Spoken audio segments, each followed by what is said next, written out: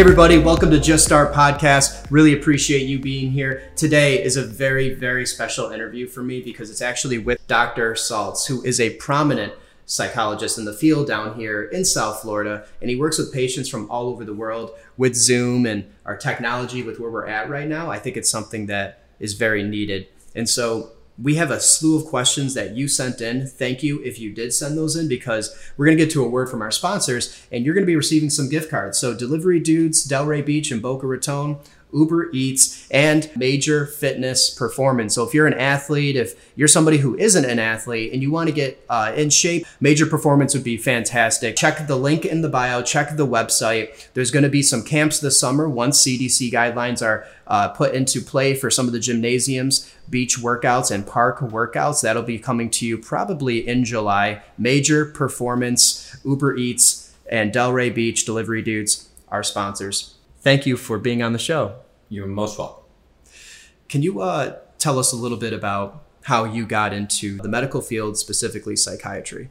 Yes. When I was in medical school, I was actually headed to be an internist, and I found myself being much more interested in paying a lot more attention to human behavior and how people adapt to and cope to illness than actually whether it was important to give them tetracycline or ampicillin or some cardiac glycoside. So after I finished medical school, I did a year of training in internal medicine and then decided to go full-fledged into psychiatry and switch training programs and went into that field. Do you have any recommendations for someone? We have a couple students who asked about going into that. They're like, should I study psychology? Should I study something attached to that? I think the real truth is that medical school people are looking for students that are intelligent, that have a thirst for learning, that are capable of learning, especially large volumes of material, but also potentially well-rounded people as well. It's certainly important to have the nerd-like scientists among us in our profession, but it's also important to have people that have real good, solid interpersonal skills and knowledge about other things in the world. So I think medical schools are really interested not only in good grades and a capacity to learn, but they also are interested in people that have a passion about something. And that passion could be about just about anything, really. What is it that you find in your field? And even right now with COVID-19, what are some of the major issues that you see that people are having? Well, certainly everybody in the United States and all over the world are stressed with the issue of worry about getting sick with an illness that has no known ready cure. So your body is actually going to handle the illness in a way that you could recover or it's not. I think the isolation associated with the coronavirus illness is helping some people that have lots of social anxiety and just now have their free excuse to not have to intermingle so much. But for a lot of people, the stressors are of so many different varieties, being at home with young children, having to take care of them, while if you still have a job, being able to work from home and not being interrupted. And if you don't have a job, worrying about money and whether or not you're going to be able to go back to work in 8 weeks or 12 weeks or need some new profession in 6 months from now. So the stressors come from so many different sources. It's interesting you said that because I have some students actually that are in college. They're at FAU, they're at Lynn. They said that they struggle with social pressure. They struggled with going out and meeting people and even having like a steady relationship. They felt like they were loners. And they said in the beginning, this was nice because they could just kind of do everything virtually and remain, introverted a little bit because that's where it's comfortable for them. But now it's getting out of control with video games, getting sucked into like the video life late at night and some of the poor habits that are there because they're getting no social stimulation. What would you say to that? Well, it's an interesting challenge. I think I'm not a technology expert and I'm not a child and adolescent expert, but I will say that in all of life, I think it is important to have a balance across a number of different domains. We need to have a time for socializing. We need to have a time for studying. We need to have a time for exercise. So I think that anybody who finds himself in a position where his life is becoming filled with one thing only and nothing else without any balance is a person who's on a pathway to some type of potential danger for the balance of his life. And that needs to raise some red flags and you need to ask some questions. What can I do to make my life a little bit better balanced? Right. With some of the younger population, even for parents, because most of my questions were from single parents, a lot of moms, and they're just trying to connect with their daughter. They're trying to connect with their son. And they said, well, we thought that this whole time of social isolation would be good for the family. And it is the exact opposite. We're getting into explosive arguments over the dinner table. One little thing turns into a mountainous argument. And what can they do about that? For one thing, I think it's important for parents and children to remember that those are two different positions in a family. Mm-hmm. My father used to have a joke in my family when I was growing up. He always said, this is a democracy. And then he would smile, and on the side he would say, but some of us are more equal than others. And my perspective on this is that parents do have some responsibility to make sure that their children's lives have some appropriate structure. Right. We have developed over the last generation or two this sense that me, everything that I do is okay. It doesn't matter what anyone else does. It's just what I do. Right. And I don't believe that. I actually believe that we have rights and opportunities, but we also have responsibilities. Mm. And we need to try to educate our children about the balance between opportunity and privilege and responsibility. Now, the other piece to that, I think, has to do with dialogue. I think it's important to try to teach at least the children that are old enough to have any form of meaningful communication, that dialogue is important. Yeah. We need to be able to listen to some of the concerns of our children, but we also need to be able to set some rules and some boundaries with them. Yeah.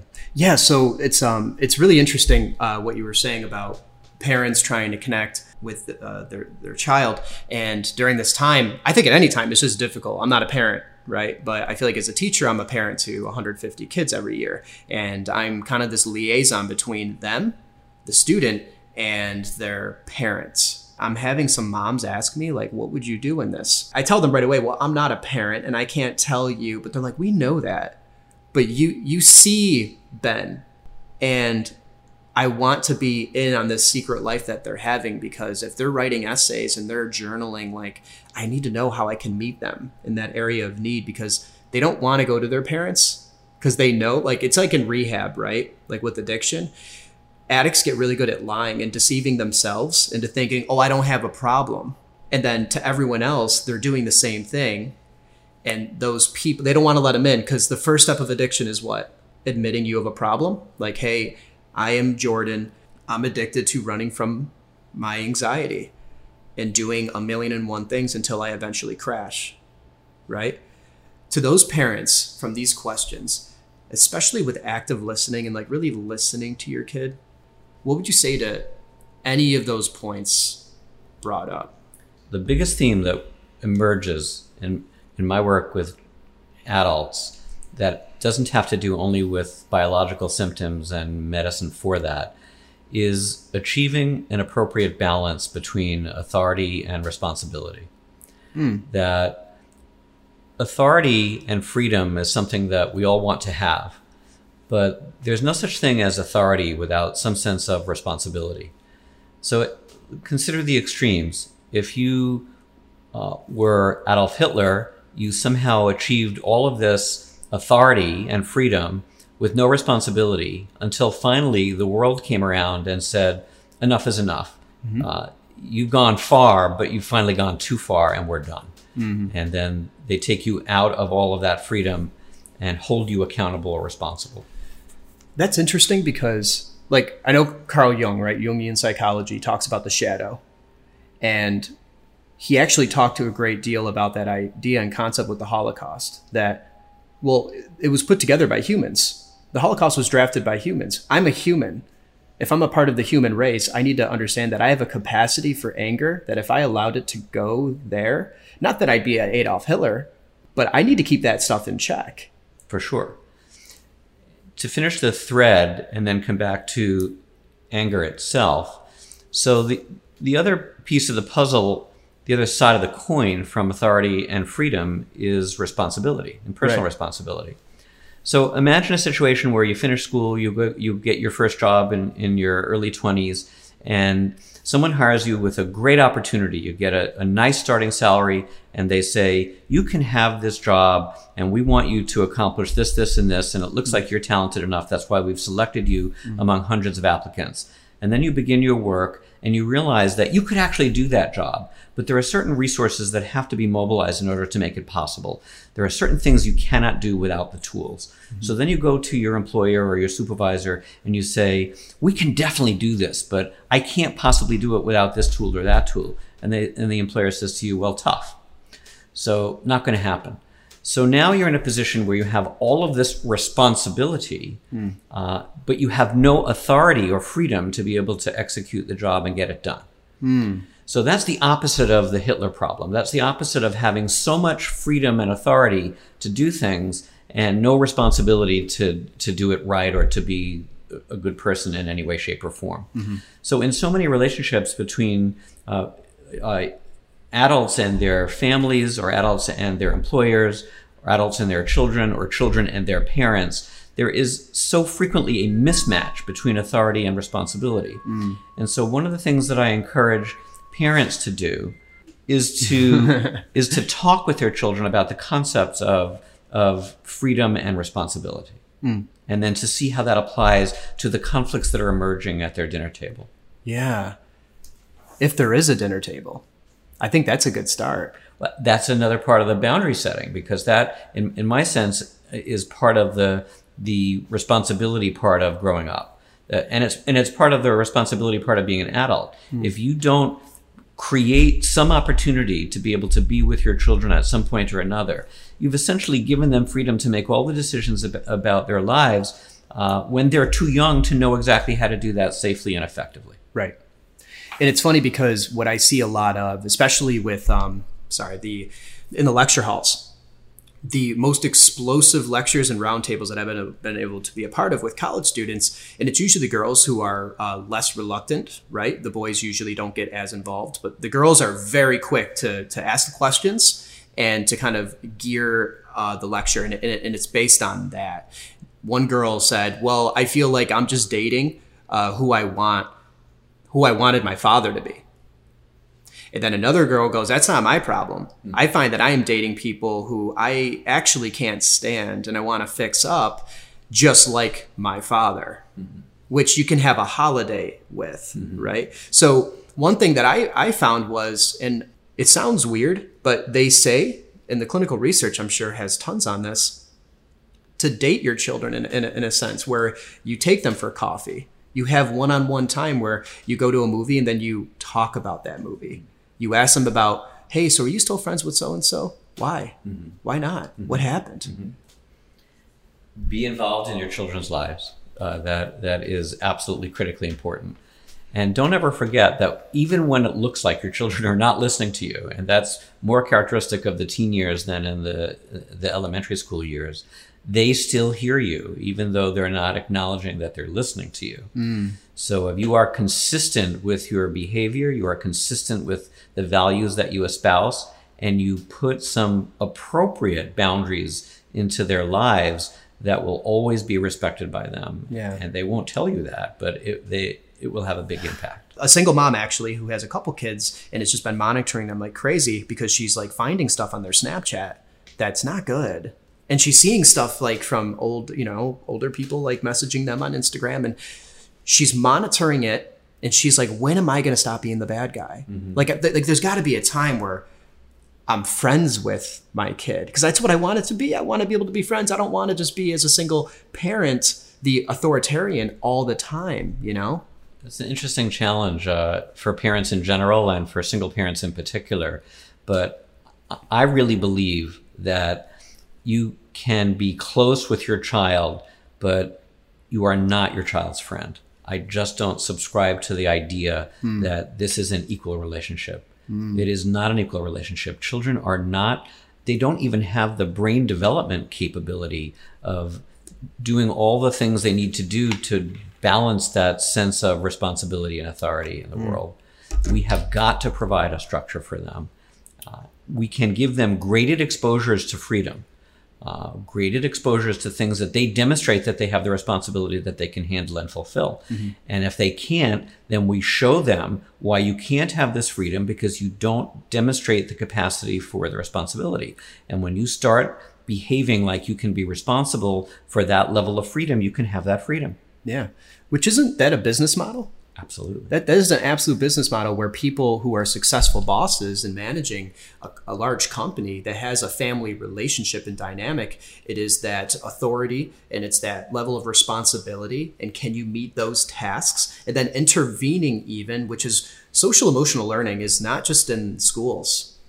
It starts in the home, it leads into schools, and then the trifecta is then the community and business. For sure. And it's kind of a top-down hierarchy, and a lot of people are like, oh, we don't like hierarchies. It's like tough. I was told by my former boss and now mentor, Dr. McKee, he had said his philosophy in the classroom was always this: if a student was failing, it was his fault. Same thing. And he told them and sat them down and said, you're not failing, I'm failing you. And how can you help me get you to cross that finish line? I love that approach. It's a good business model. One core principle that comes up, particularly in the more dynamic, insight-oriented personal growth forms of therapy, is a concept called transference and another concept called countertransference.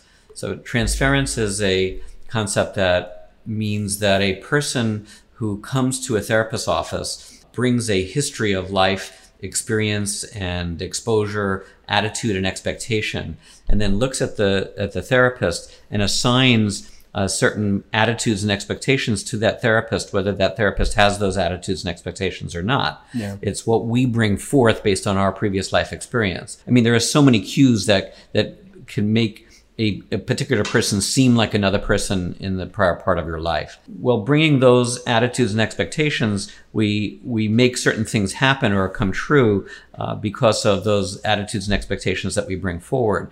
And so one of the jobs of the therapist in dynamic therapies is to do what we call analyze the transference, to understand what are these expectations and attitudes that you bring in that may have nothing to do with how I actually think or feel, but that you're assigning to me.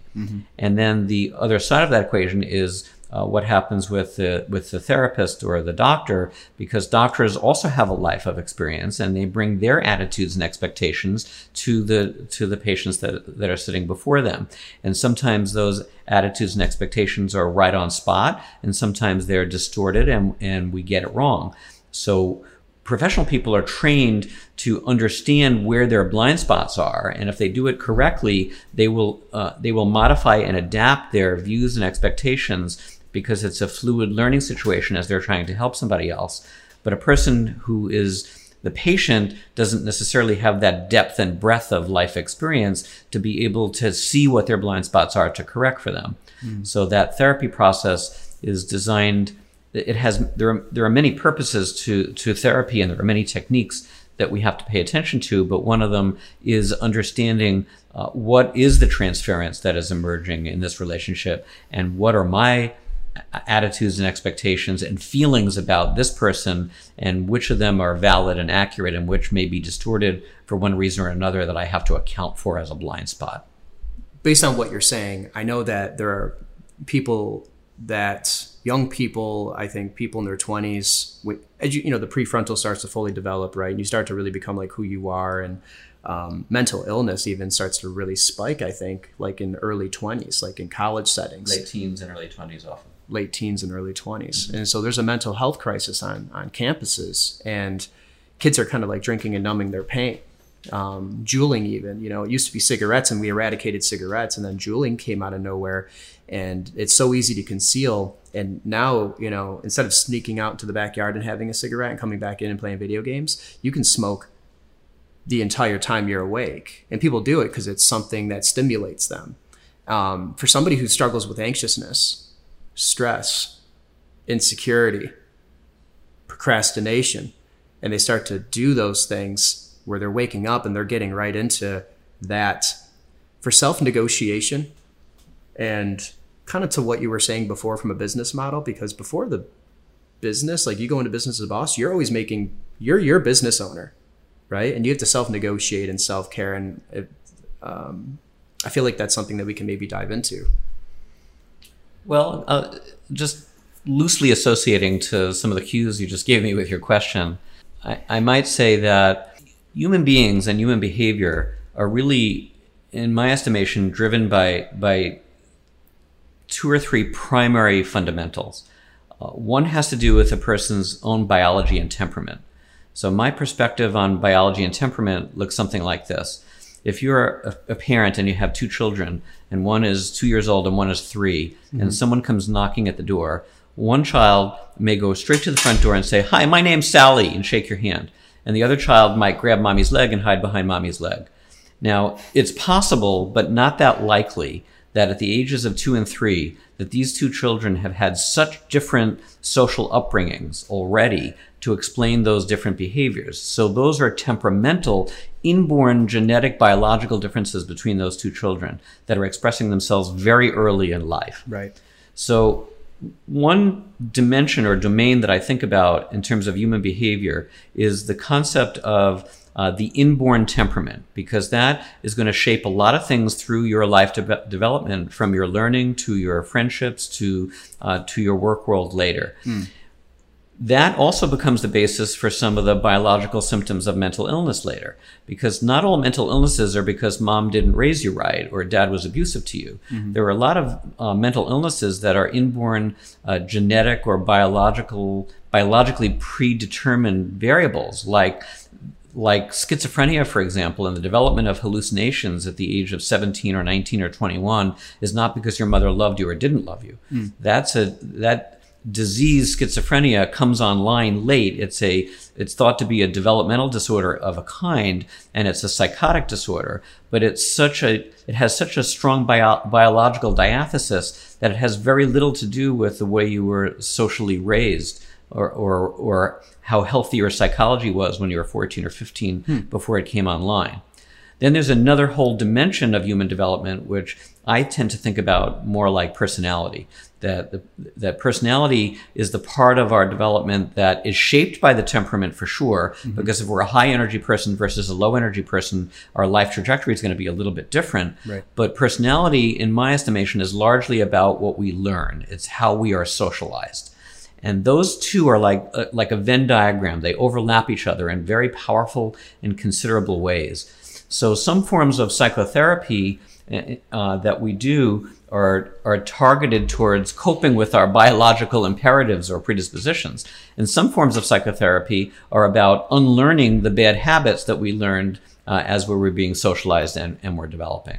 And then there's one third domain that I just want to introduce, and then you can follow up with this in any way you want, which is the concept of what the external world does to us. Personality is largely about the external world, but not only. It's also about our thirst for learning, about we talk to this person versus we were exposed to this person in school or in our families.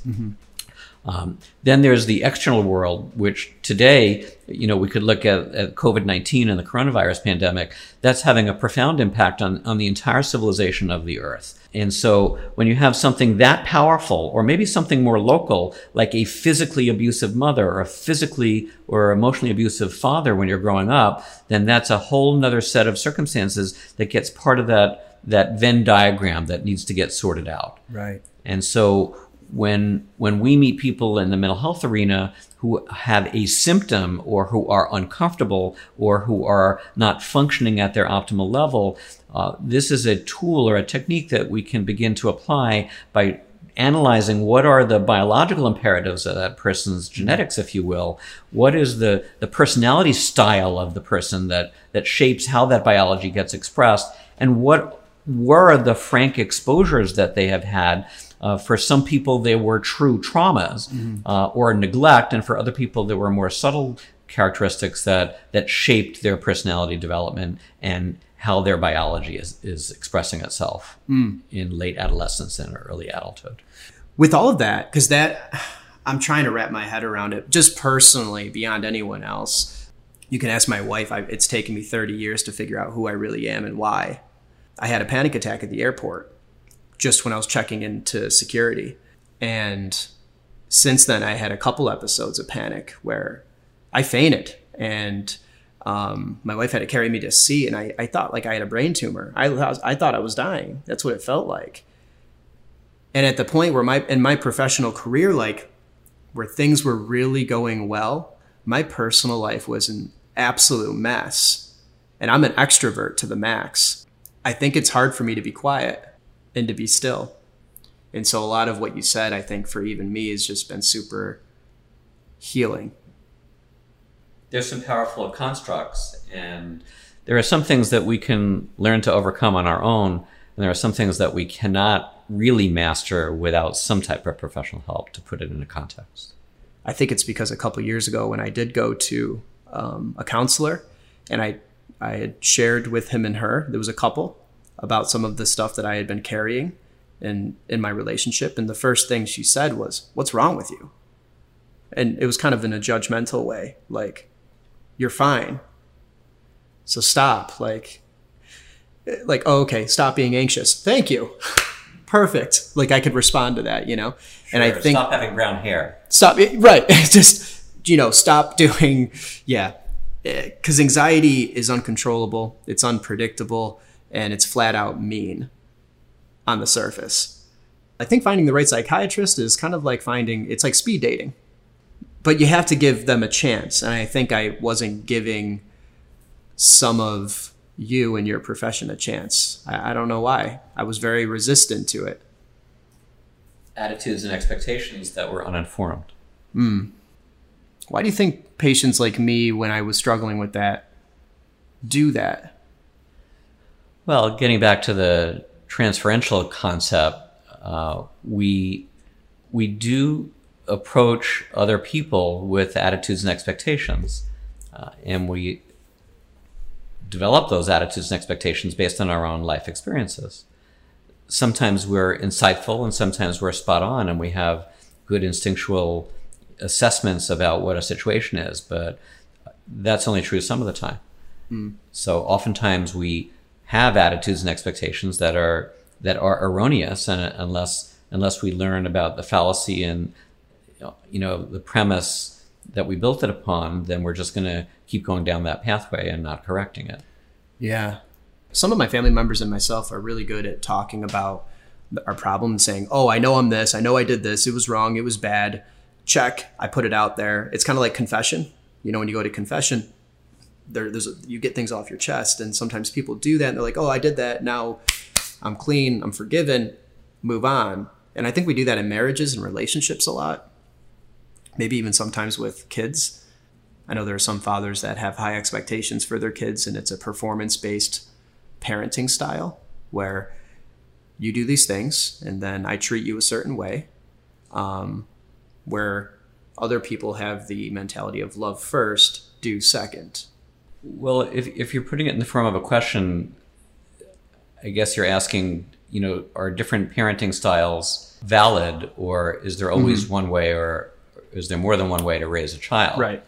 And I think the answer to that's a little complicated, because I think being a parent in so many ways is not unlike being a teacher, as you are, that that your students have different learning capabilities and different learning styles. Right. Some child might be a great auditory learner, and another child might be a terrible auditory learner but a great visual learner. And some other child might have a lot of anxiety, and unless the anxiety is quelled, there's going to be no room for learning at all. Right. So for one thing, being a parent, one needs to, if one really wants to be a good parent, one needs to be thoughtful about what it means to be a parent. And to be a parent means that you have to make a safe environment for your child, and you have to keep that child safe until a certain point where that child can provide for his or her own safety. Yeah. And the next thing is you have to provide some opportunity for that child, and you have to provide a climate for not only the physical development and being fed, but also for the emotional development.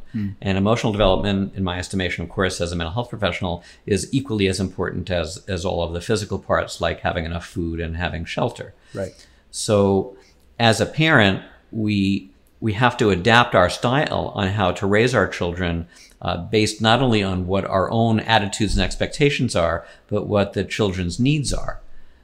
So, for example, this is a far-fetched example, but say on the issue of teenage sexuality and the emergence of homosexuality.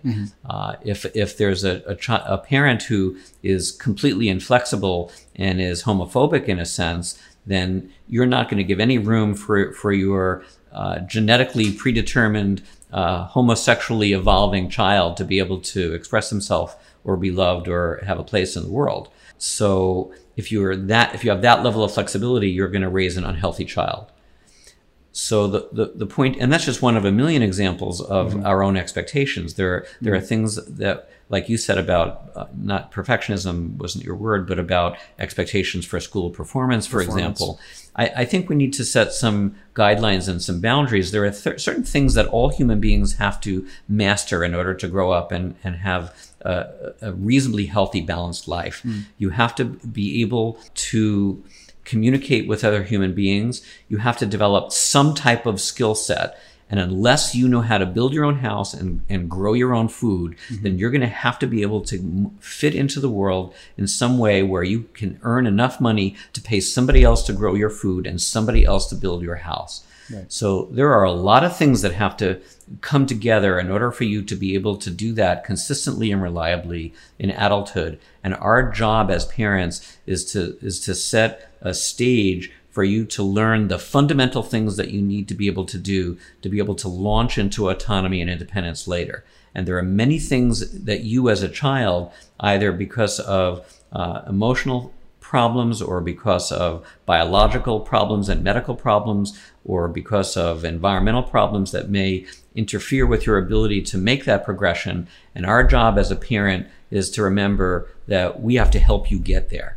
Okay, excellent. So with anxiety, all of the questions, and it's overwhelming. They're parent questions, college students, high schoolers, and I think they're trying to understand what this feeling is, and they're like, I think it's anxiety. I think it's anxiousness, and I know I'm stressed.